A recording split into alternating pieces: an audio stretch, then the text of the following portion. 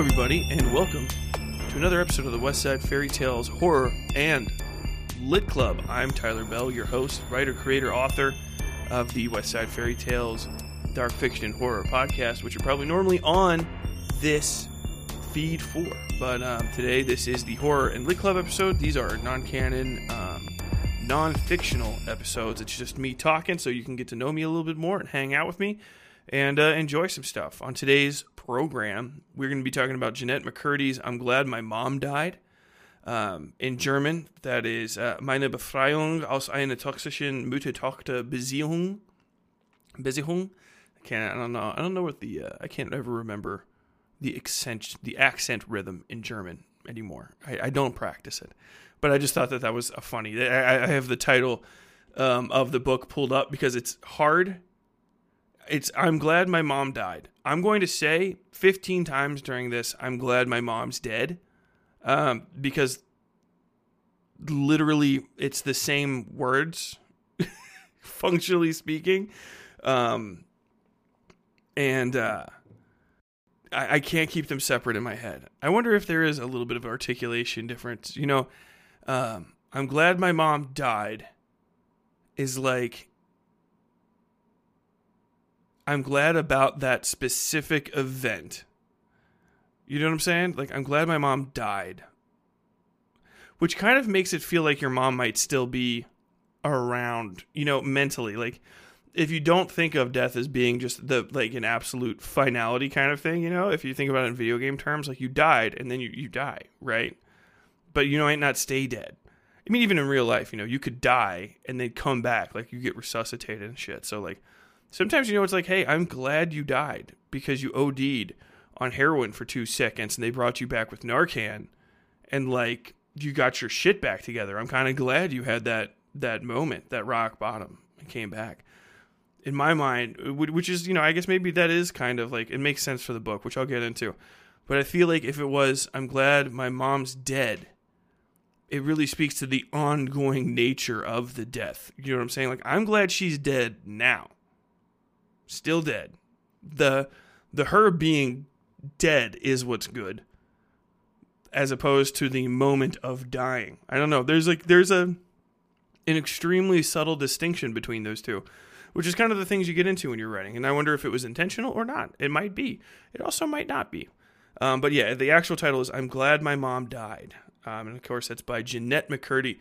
And I'll get into that in a bit, but if you don't know, Jennette McCurdy is the character of Sam Puckett, which I only know from this, the actual character's name, from the Nickelodeon TV show iCarly. I thought iCarly was a Disney Channel show, but it's actually a Nickelodeon show. But we'll get to that in a bit. How the hell are you guys? I haven't talked to you in a little while. I know I've been I've been away. I've been, what is that? What is that term? Non-presence. Absentee. I've been an absentee creator. I feel like I apologize for that every 3 months. It's just the way the business is, man. If I was considerably more successful, you know, and I could hire other people to do shit, then I could turn out content much more regularly. But as it stands, I just keep burning out because I'm trying to do other additional things. And I overtax myself, but it's fine because, hey, we're all going to be dead one day. And when I look back on this, I can say I got pretty much everything done, that's what I was trying to do. So, it's all good. If you guys haven't been following around, my debut novel, if you guys haven't been following me recently, my debut novel, West by God, is going to be coming out hopefully in October. That's a soft date. I'm pretty sure we could maybe hit it, but we're just kind of wrapping stuff up. It's just getting tight to deadline. And we're going to have to get in, you know, proof copies and stuff of hardbacks and soft covers and stuff. And I don't know if that's actually going to happen on time or not, but like, if it doesn't come out in October, it'll like definitely come out in like November or December.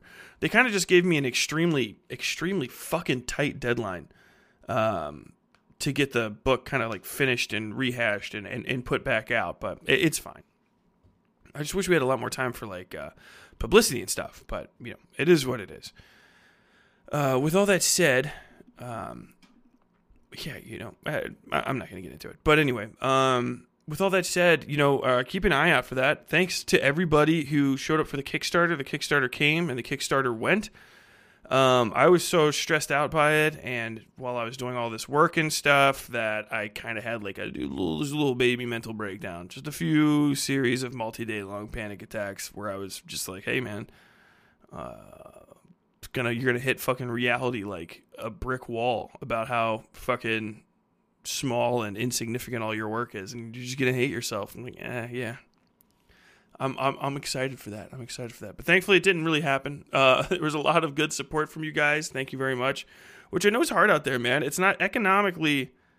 It's hard to be a small creator right now because it's just hard to get support from small people, I guess you would say, just the average human being out there.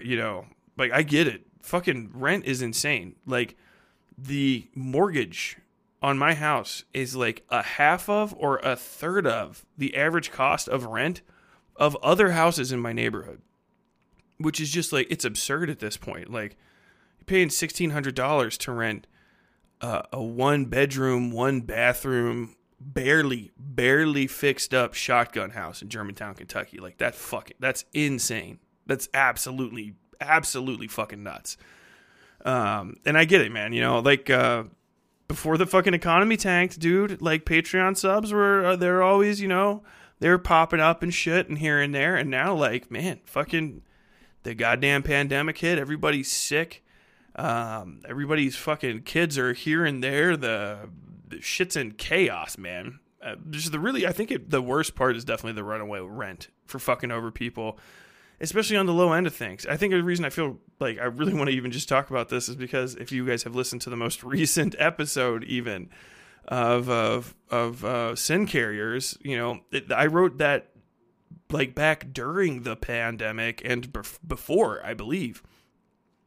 And it was how to say this? I guess I did write it during the pandemic, but it was it wasn't supposed to be like so prescient, but like I get to a point in this episode where, Vicky is talking about, like, hey man, it's hard to be a typewriter salesman out here when people don't have enough extra money for a typewriter, and it's not their fault. They're all still working the same amount of hours, but their dollar's not going as far. And it's not fucking dumb shit like taxes and stuff that's killing them. It's they're fucking paying obnoxious amounts of rent. Like you want to talk about, like, you can complain about taxes, fine. But, like, you better be complaining about your 16, like, 1/3, a half, 3/4 of your monthly paycheck is going to live in a fucking shitbox. Like, I think your fucking anger is directed in the wrong direction, pal.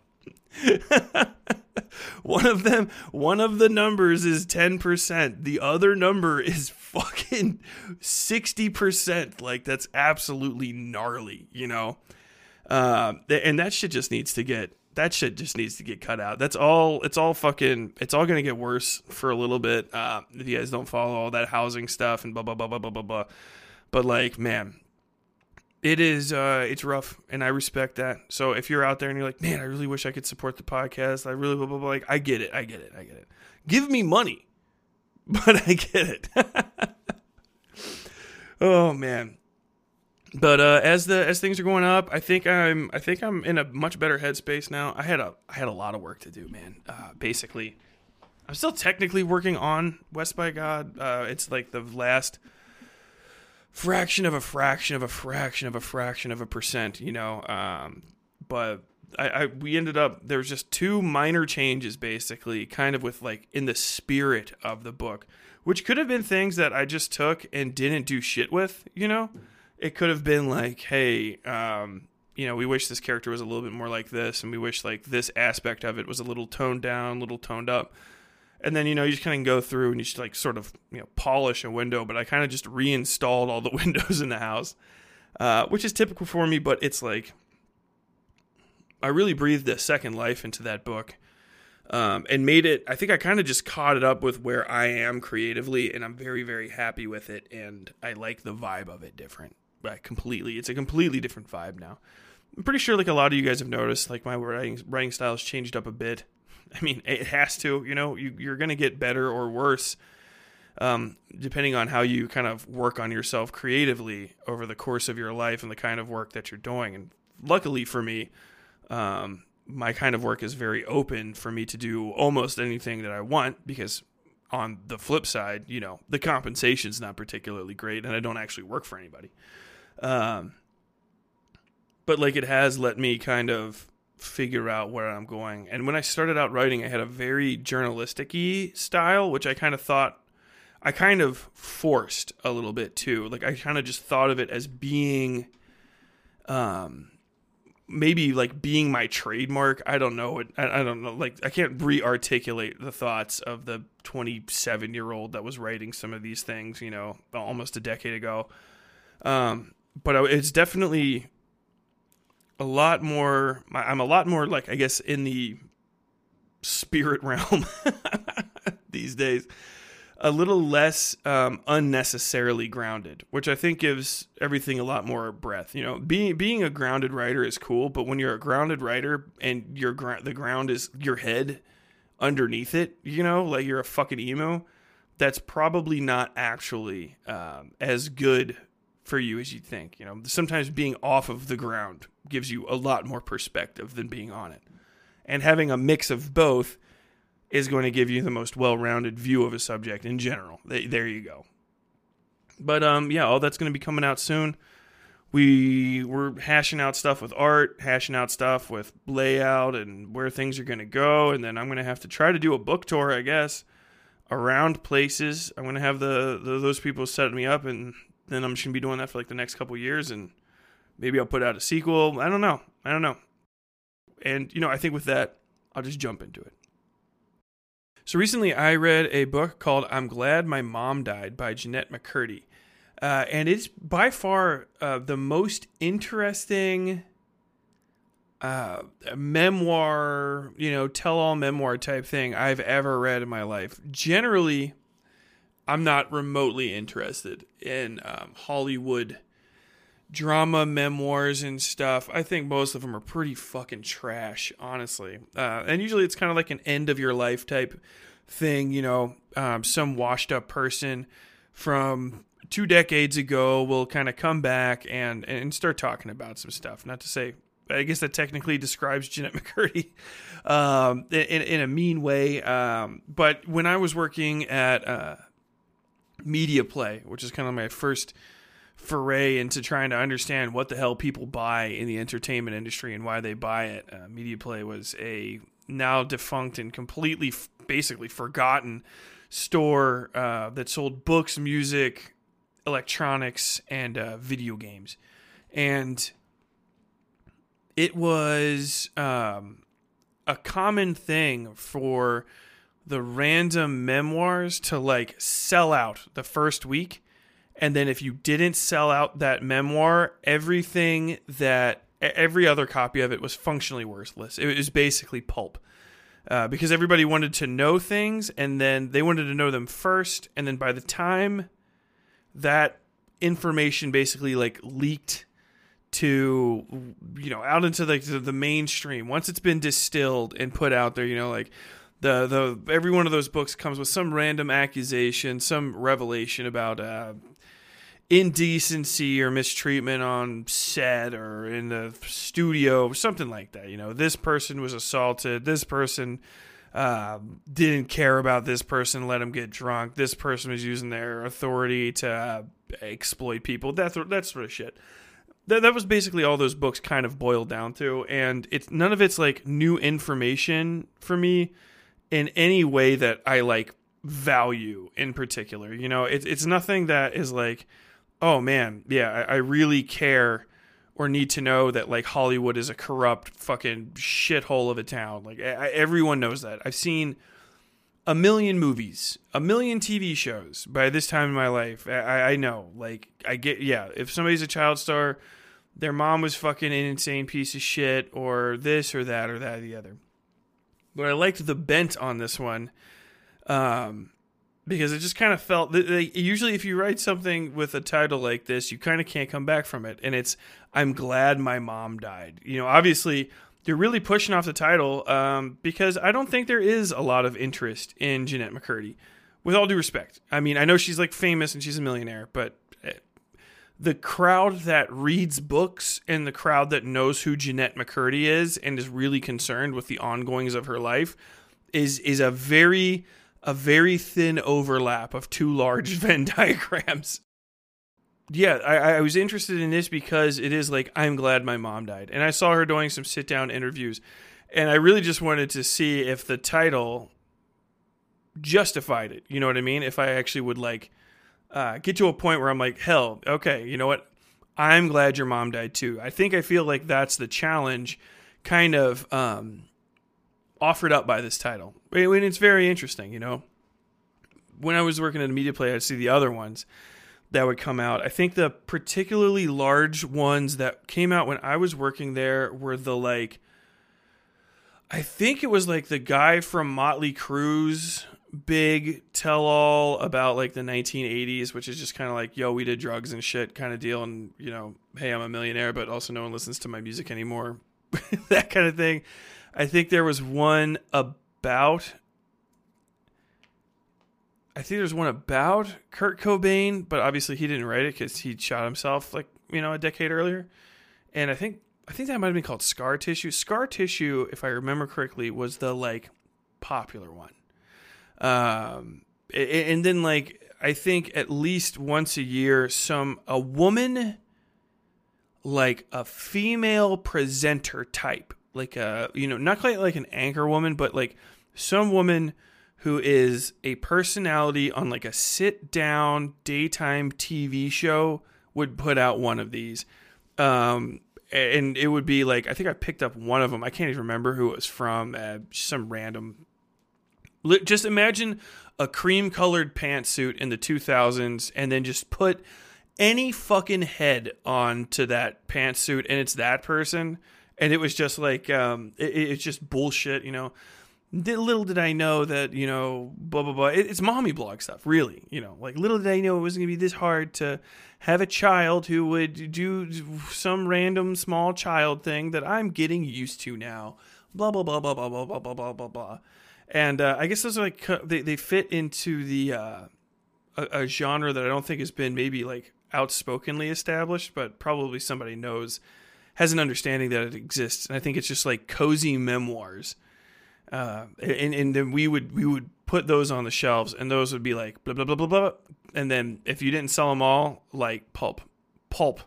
No one would be coming in 2 weeks from then to pick one of those up. And if they did, it would be rare. I don't even think generally they carry a lot of memoirs unless they're particularly notable at like libraries and stuff. Because honestly, within like 2 or 3 weeks, usually of them being released, nobody gives a shit anymore.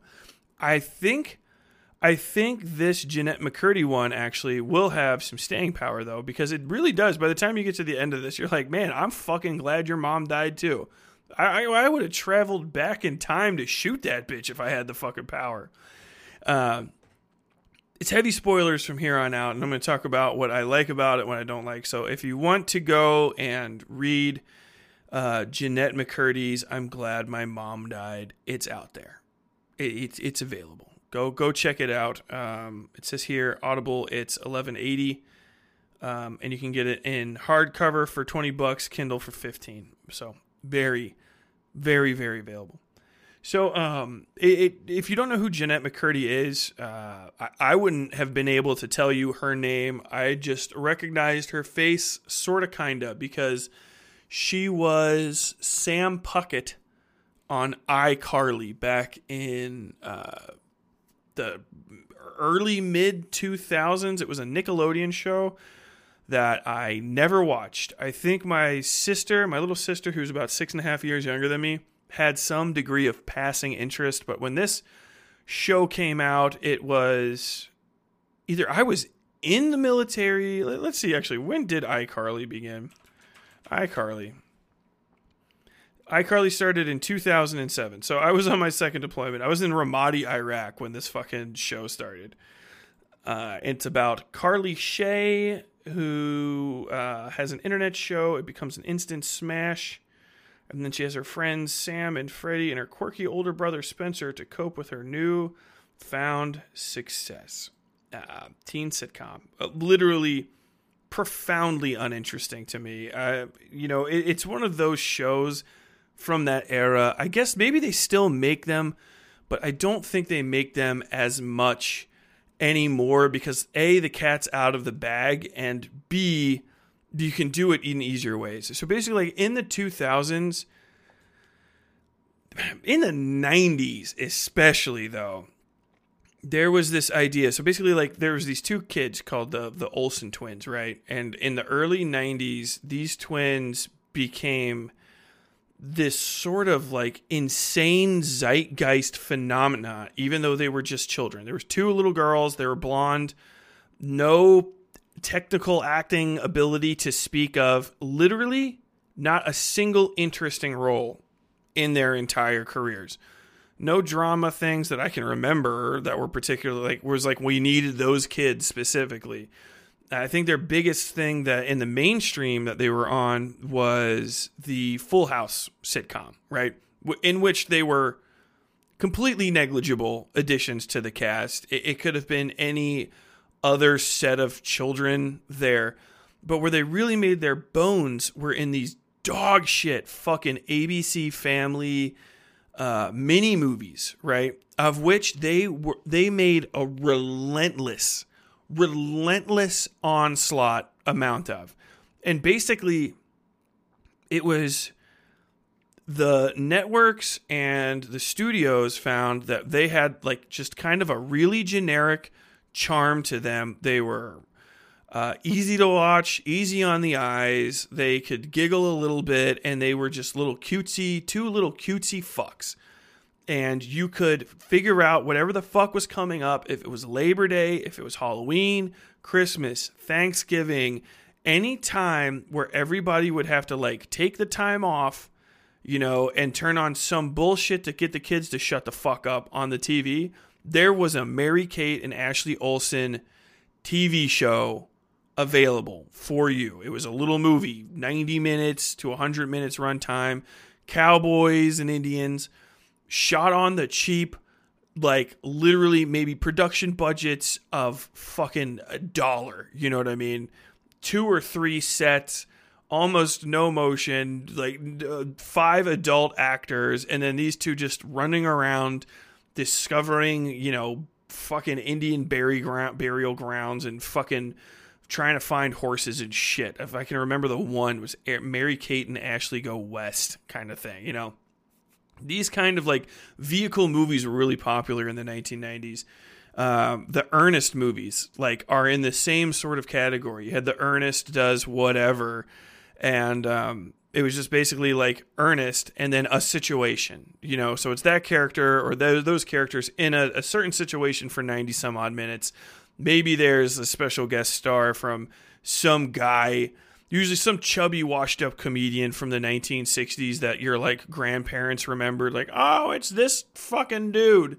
He'd show up and be somebody's crotchety grandpa or something, or you'd get some lady from one of the major soap operas that were on at the time to be their mom, and that would kind of like draw everything together. And in making these, they kind of fucking clinched all of the leftover market of everything that wasn't good basically belonged to Mary-Kate and Ashley. And they became billionaires before they turned like 12. They were individually two billionaires. Ton of fucking money. And they were easy to work with because they're kids. You just made a shitload of money. You didn't have to really worry that much, I guess, if you're a creator or a studio, about them suddenly developing some sort of issue. Obviously, they're not going to try to fuck all the people that are younger than them because there's not that many, and also they're 12, so you don't have to worry about the typical Hollywood things of sudden massive drug overdose, sexual assault of junior employees, or just, I don't know, random mental illness and like murder, suicides shit. And they would show up, you make them work, you make a fuckload of money doing almost nothing. And like the Mary-Kate and Ashley Olsen effect blew up and continued exploding into the 2000s, right? There were a ton of like vehicle children like that when I was a kid, and it would just be a constant effort to make those kids a thing. It was just relentless astroturfing. And now that I know that term, it's like there was no real appeal to them as individuals. A child can't have appeal. It's a fucking child. You know what I'm saying? They're fucking dumb as shit. They have nothing to say. They are not creative. If you like looking at children in like a normal sense, you're like, oh, hey, I like kids giggling and doing cute stuff. That's fine. If you're a creeper, I think there's an unspokenly large audience of people who also appreciate it for that. And I'll get into the Jennette McCurdy thing. But generally, like, yeah, man, they're super easy to work with. There's not much going on. And it's kind of like a Hallmark aesthetic level of, creativity that goes into it. You churn these things out. I think, like, how many, I gotta look at this. Hold on. How many Mary, Kate, and Ashley movies are there? There's at least 20. So, yeah. Let's see, this just random vulture things. From 1992 to 2004, Mary Kate and Ashley Olsen starred in a total of 36 movies. So that's 16 years. They were basically doing like 2 movies a year. And unironically, most of that is backloaded back into when they were children, because they're older than me by about 3 or 4 years, I think. I can't remember how old the Olsen twins are. Olsen twins age. They turned 37 this June, so they're literally a year older than me. So basically, all of the Ashley Olsen, or all the Mary Kate and Ashley stuff, is like backloaded into the early 90s. So they were probably doing, like I said, 4 or 5 movies a year, basically a quarterly release, and then it kind of slowed down going into 2004 when, they would have been whatever, like 15, 16 years old, and there was really not that much of a draw in watching them as adults. And I think they also were just like, I'm done acting because I've been working so fucking much. But like these vehicle children became this whole gigantic fucking thing. Like, there was Jonathan Taylor Thomas, who has just completely vanished. Now I'm just looking these people up. Hold on. What is Jonathan? He's definitely older than me. Jonathan Taylor Thomas. Like, even his actual picture is him as a child. What happened to him? What happened to Jonathan Taylor Thomas? 5'5". He's 41. Lives in from Bethlehem. He went to Harvard and Columbia. How about that? But that kid was massive, super massive. He was the voice of young Simba in The Lion King. He was Pinocchio in the 1996 film The Adventures of Pinocchio, which I think I kind of vaguely remember. But he was on Tool Time, Toolman Taylor. I think the one I remember, he was also in like dog shit, little quick burner mini movies, one of which my cousin Rachel watched religiously, and it was the Adventures of Tom Sawyer, and he was Tom Sawyer, obviously. And in addition to these guys, there's just it's innumerable. I can't even remember them. If you are roughly my age, if you're in your mid 30s or a little bit older even, and you have like a good memory of the 1990s, you know exactly what I'm talking about. It was just vehicle children over and over and over and over and over and over again. You like, look at this kid. He's little. Oh, isn't he so cute? And like, it was this insane juggling act where these like morning TV show hosts would be interviewing a fucking child who has nothing to say. There's not a fucking thought in this kid's head that's worth fucking hearing. You know what I mean? It would always be like, what's your biggest concern? Oh, my biggest concern is homework. The whole fucking crowd laughs. But it's just like, they're paying all this big money's floating around to get these people out there. And the process was really, really fucking refined going into the 2000s, because you had a lot of like start and fails back then. Like, kids would be started too old, kids would be started too young, and a lot of kids would fall apart. But like Disney, Nickelodeon, I guess, in this thing, but especially Disney, perfected this shit by the 2000s and was just squirting these kids out like fucking poison into the air, just like literally shitting them into existence. And what would happen is you have a little kid, right, who's established themselves in child acting. Maybe they had like a role or two, but you don't want them to get too famous preteen. Once they hit tweens, you start putting them out more and more as like the head of a show. Then they develop a singing career so that by the time they're around 16-ish, which is like the creepiest age, they can be dancing on stage, shaking their ass a little bit, getting the fucking chud dads that have to watch this shit with their daughters like, maybe I will go to the Miley Cyrus concert. And performing a bunch of really like mid-level to dog shit pop songs that Disney can fucking make a quick buck off of. And then those kids have 2 to 3 years in the limelight. They hit 18 and they fucking vanish like smoke. Disappeared, right? Which is a process I always noticed. And I was always stunned when people would get like excited by this shit. Like adults my age would be like, oh yeah, like this is this blah, blah, blah, blah, blah, blah, blah, blah. Justin Bieber, fucking Selena Gomez, this, that, and the other, and they come and then they fucking go. I think the longest amount of staying power of any of them is Miley Cyrus. Miley Cyrus, who was Hannah Montana and shit, she transitioned into adult music fairly effectively and is not 100% cringe all the time. And if she is cringe, I feel like she's cringe for Miley Cyrus reasons, which I respect. She grew up in a weird fucking situation. Her dad was the achy breaky heart guy. One of the worst fucking songs to have ever been created. If you were alive in the 90s, you saw somebody fucking line dancing to that piece of shit at a wedding. I know I did, relentlessly, every spring for months and months at a time. It felt like it would never end. Then there's Ariana Grande, who I would say is probably the next biggest, but Ariana Grande is like insufferable, like just absolutely like loathsomely cringe. I hate her music. She killed fucking Mac Miller, didn't she? Or Mac Miller killed himself while they were dating. But fucking what's his name? Pete Davidson. She made me like Pete Davidson, which that pissed me off. I think Pete Davidson's all right now. But he made the joke about it, like, yeah, I can't make fun of my girlfriend, but if I painted myself brown and came up here, because Ariana Grande is white, like white is the fucking driven snow. She's literally just a white girl.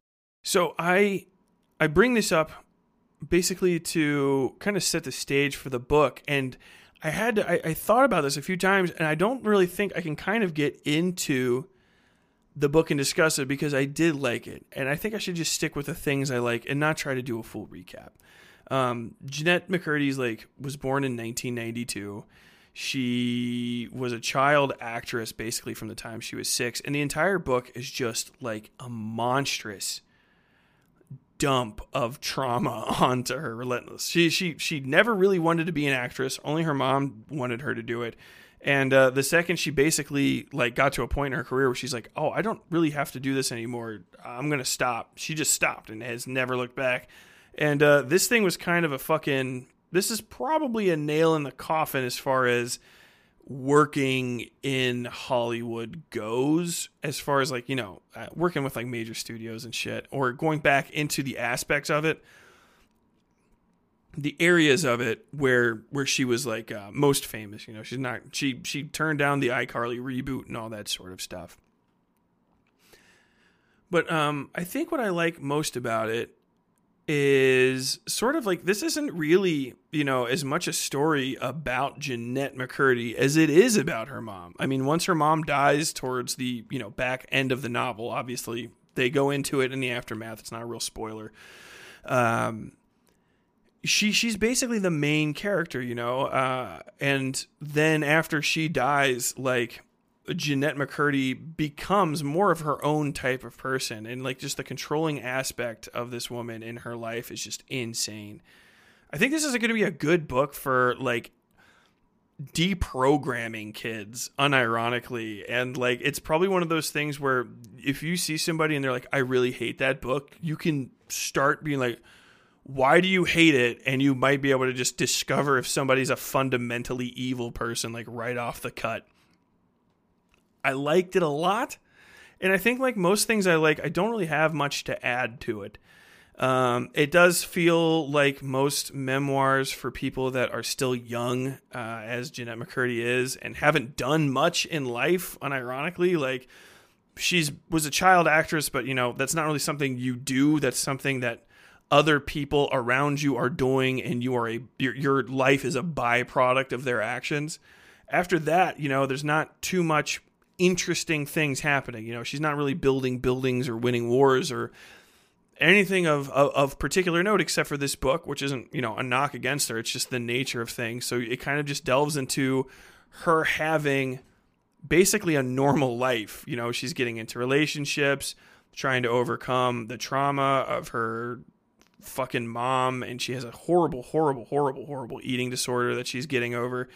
And, you know, that just, I think that's kind of interesting that it becomes, you know, once her mom aspect of it ends, it really does become like the kind of slightly boring, slightly banal musings, life and times of just an average woman in her late 20s, early 30s, you know, just kind of bombing around, doing shit, living life. And I guess it's a nice wrap up to the first chunk of a life poorly lived, and hopefully, you know, it kind of comes together for her after that. She did a really good job of kind of articulating things. I really enjoyed that there was not a lot of misty-eyed reminiscence in this. You know, basically every good thing was kind of like couched in the cutting, direct, bad parts of her life, which are the most interesting. There wasn't like, you know, some of these things you read them, or, you know, you listen to them and hear them online, and you have these trips off into like, oh, how much I love the, you know, for all the bad things, there was a lot of good things. But with Jennette McCurdy, it's a very direct kind of just assessment of her life. And I enjoyed the shit out of it. Yeah, probably like an 8, 9 out of 10 as far as books go. It's not particularly long. You can pick it up, crack through it. Wish I had more to say about it, but it is pretty much straightforward. Otherwise, you have to just get into, in like beat for beat, describe the plot start to finish. And there's not really a lot of parts I enjoyed. It's more aspects of it I enjoyed. I think most of the entirety of the middle part is just super duper gross. A lot of inappropriate relationships. She was out there with Dan Snyder. The Dan Snyder part could have possibly maybe been bigger. That's one thing about iCarly, and I guess maybe to a lesser degree Victorious. I don't know. It's the one thing I know about iCarly, or the reason I even know about the show actually, compared to any of the other shows that existed whose commercials I would have seen at the time, you know, or my little sister, or maybe even later on my little brother might have been watching, is that it the guy, Dan Schneider, the creator, who's only discussed in this as the creator, I guess to avoid any possible legal complications or anything, you know, because he is notorious as being one of the creepiest fucking guys in Hollywood, that like a lot of people on the internet, especially on like sites and stuff that I went to, were really surprised when he made it to the other side of Me Too without anyone having said anything about him. And it might just be that he's not as creepy as he seems, although he is portrayed in this book as being exceptionally pushy, emotionally abusive, weird as fuck to kids or child actors, you know, even if they're 18. If it's somebody whose career has been in your fucking putty in your hands for a decade, and then, you know, they're stuck in a position where they gotta be people pleasing you, and he very clearly is like taking advantage. But the things that are always kind of circulated around the show, I mentioned that I would talk about this earlier and I wanted to get to it, was that it was a little too... it was a little too fetishy and a little too creepy, but only if you knew how to look for it, you know? So it's like the weird people on the weird side of the internet are like, does anybody else know that this show is exceptionally, it feels like it's trying to appeal to both a tween girl audience, okay, that's fine, but also like an audience of really unsettling men with like certain predilections. Because there will be episodes, you know, and you have the normal aspects of the episode. But even Jennette McCurdy goes into this. She was like 14, 15 years old and not comfortable in a bikini. And yet they had to be in bikinis in this episode. And, you know, you had to try out a bunch of them. And you had to take pictures of all of them to send to the director, which all is, legally speaking, excusable behavior. It's part of putting the show together. But as far as like necessary, very hard to get to a point of like, what is the creative benefit of that? Like, that shit's mad weird. Like, is it actually like, is the creative nature of what you're doing your First Amendment rights, I guess you would say, in this circumstance, is it worth being so fucking creepy to a little girl? And I would say no. And, you know, the other stuff, and she doesn't get into this too much, but it's the things I saw when people are like, why does Dan Schneider keep getting away with it? There's a lot of weird foot stuff. He takes pictures of feet and has feet on film of like girls. And it's the girls in the show squishing stuff, putting their feet in things, wiggling stuff between their toes, wiggling their toes in front of the camera, like at a rate approaching Tarantino, if not equivalent, like equal to Tarantino in certain episodes. And it might be that he's weird.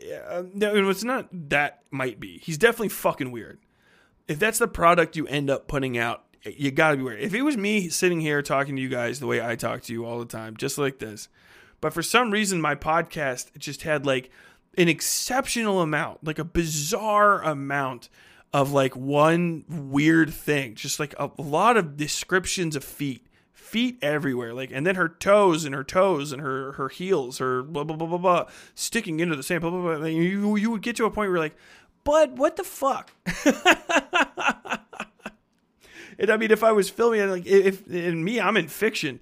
If I was actually going out of my way to like select the specific 15-year-old girl that I want to be doing this, while selecting also her clothing, and then like, you know, getting all that lighting and going really, really all the way out of my way to set up that moment. There's a big multiplier on it, you know? And just fucking Dan Schneider. Look him up. Look up Dan Schneider weird, and it'll be a rabbit hole. You'll be like, wow, how the fuck was this show even on TV? Like, what is this? I remember when I came across like a YouTube video or something that was like the weirdest guy in show business. I'd have to look it up to figure out what the thing is. And I watched / listened to like the 15 minutes of it, and like they had all the receipts. Like, what? How the fuck? But eventually he got taken off of working on shows because he was also like just like a hair temper, abusive guy, and would like yell at people and shit. He had that cult leader vibe, and Jennette McCurdy describes it pretty accurately in this, if not outright saying it as that he would very rapidly alternate between like big flowery compliments and like negative things about people. He wouldn't ever have like a conversation that didn't feel like it was a joust. So he would always be like, wow, you know, you're great. I chose you specifically to be here, but, you know, I need to know that you're going to be with me. I need to know that you're going to take direction and that you are going to help me mold you and blah, blah, blah, blah, blah, blah, blah, blah, blah, and like all that kind of shit. And it was mad weird. And eventually she gets betrayed, you know, which everyone knows. This is like industry stuff. Like not even industry stuff. Like I'm fucking working Hollywood, but like just well known that Ariana Grande got jammed into her show just basically to fucking make Ariana Grande's career. Like literally it was just a vehicle for her. And this was Jennette McCurdy's show that was supposed to be all for her, about her character Sam Puckett from iCarly and shit. Whatever. I don't know. I guess it's more iCarly stuff. I don't get it. But it would mostly it was for fucking Ariana Grande to sing and shit, and then she barely even showed up for work, and the show was fairly quickly canceled. But it worked long enough for Ariana Grande to get big, which is just fucking funny to me. Like, that's just cold as ice. But I would say, yeah, at the end of the day, definitely check out this memoir. Don't check out many other memoirs. They're generally pretty bad. I would say the only other one that I really, really like is Doug Stanhope's memoir from like 2015, 2016. That goes pretty hard. And then he has a friend of his, Miska Shubali, has another pretty good one from that era. Although Miska his isn't as good. But yeah, I think with all that said, I'm gonna be wrapping this one up. Thanks for stopping in. Thanks for hanging out. And don't forget to hop on to Amazon or wherever you're going to get books. If you have a bookseller in mind near your home, we have full distribution. So if they want to order some copies of this book, tell them and they can get it in stock. So yeah, do that. Buy the book. Coming soon, West by God, Tyler Bell. Horror thriller mystery set deep in the hills of West Virginia. I'm excited about it. I wish I sounded more excited, but I also am feeling very tired because this is a lot of work.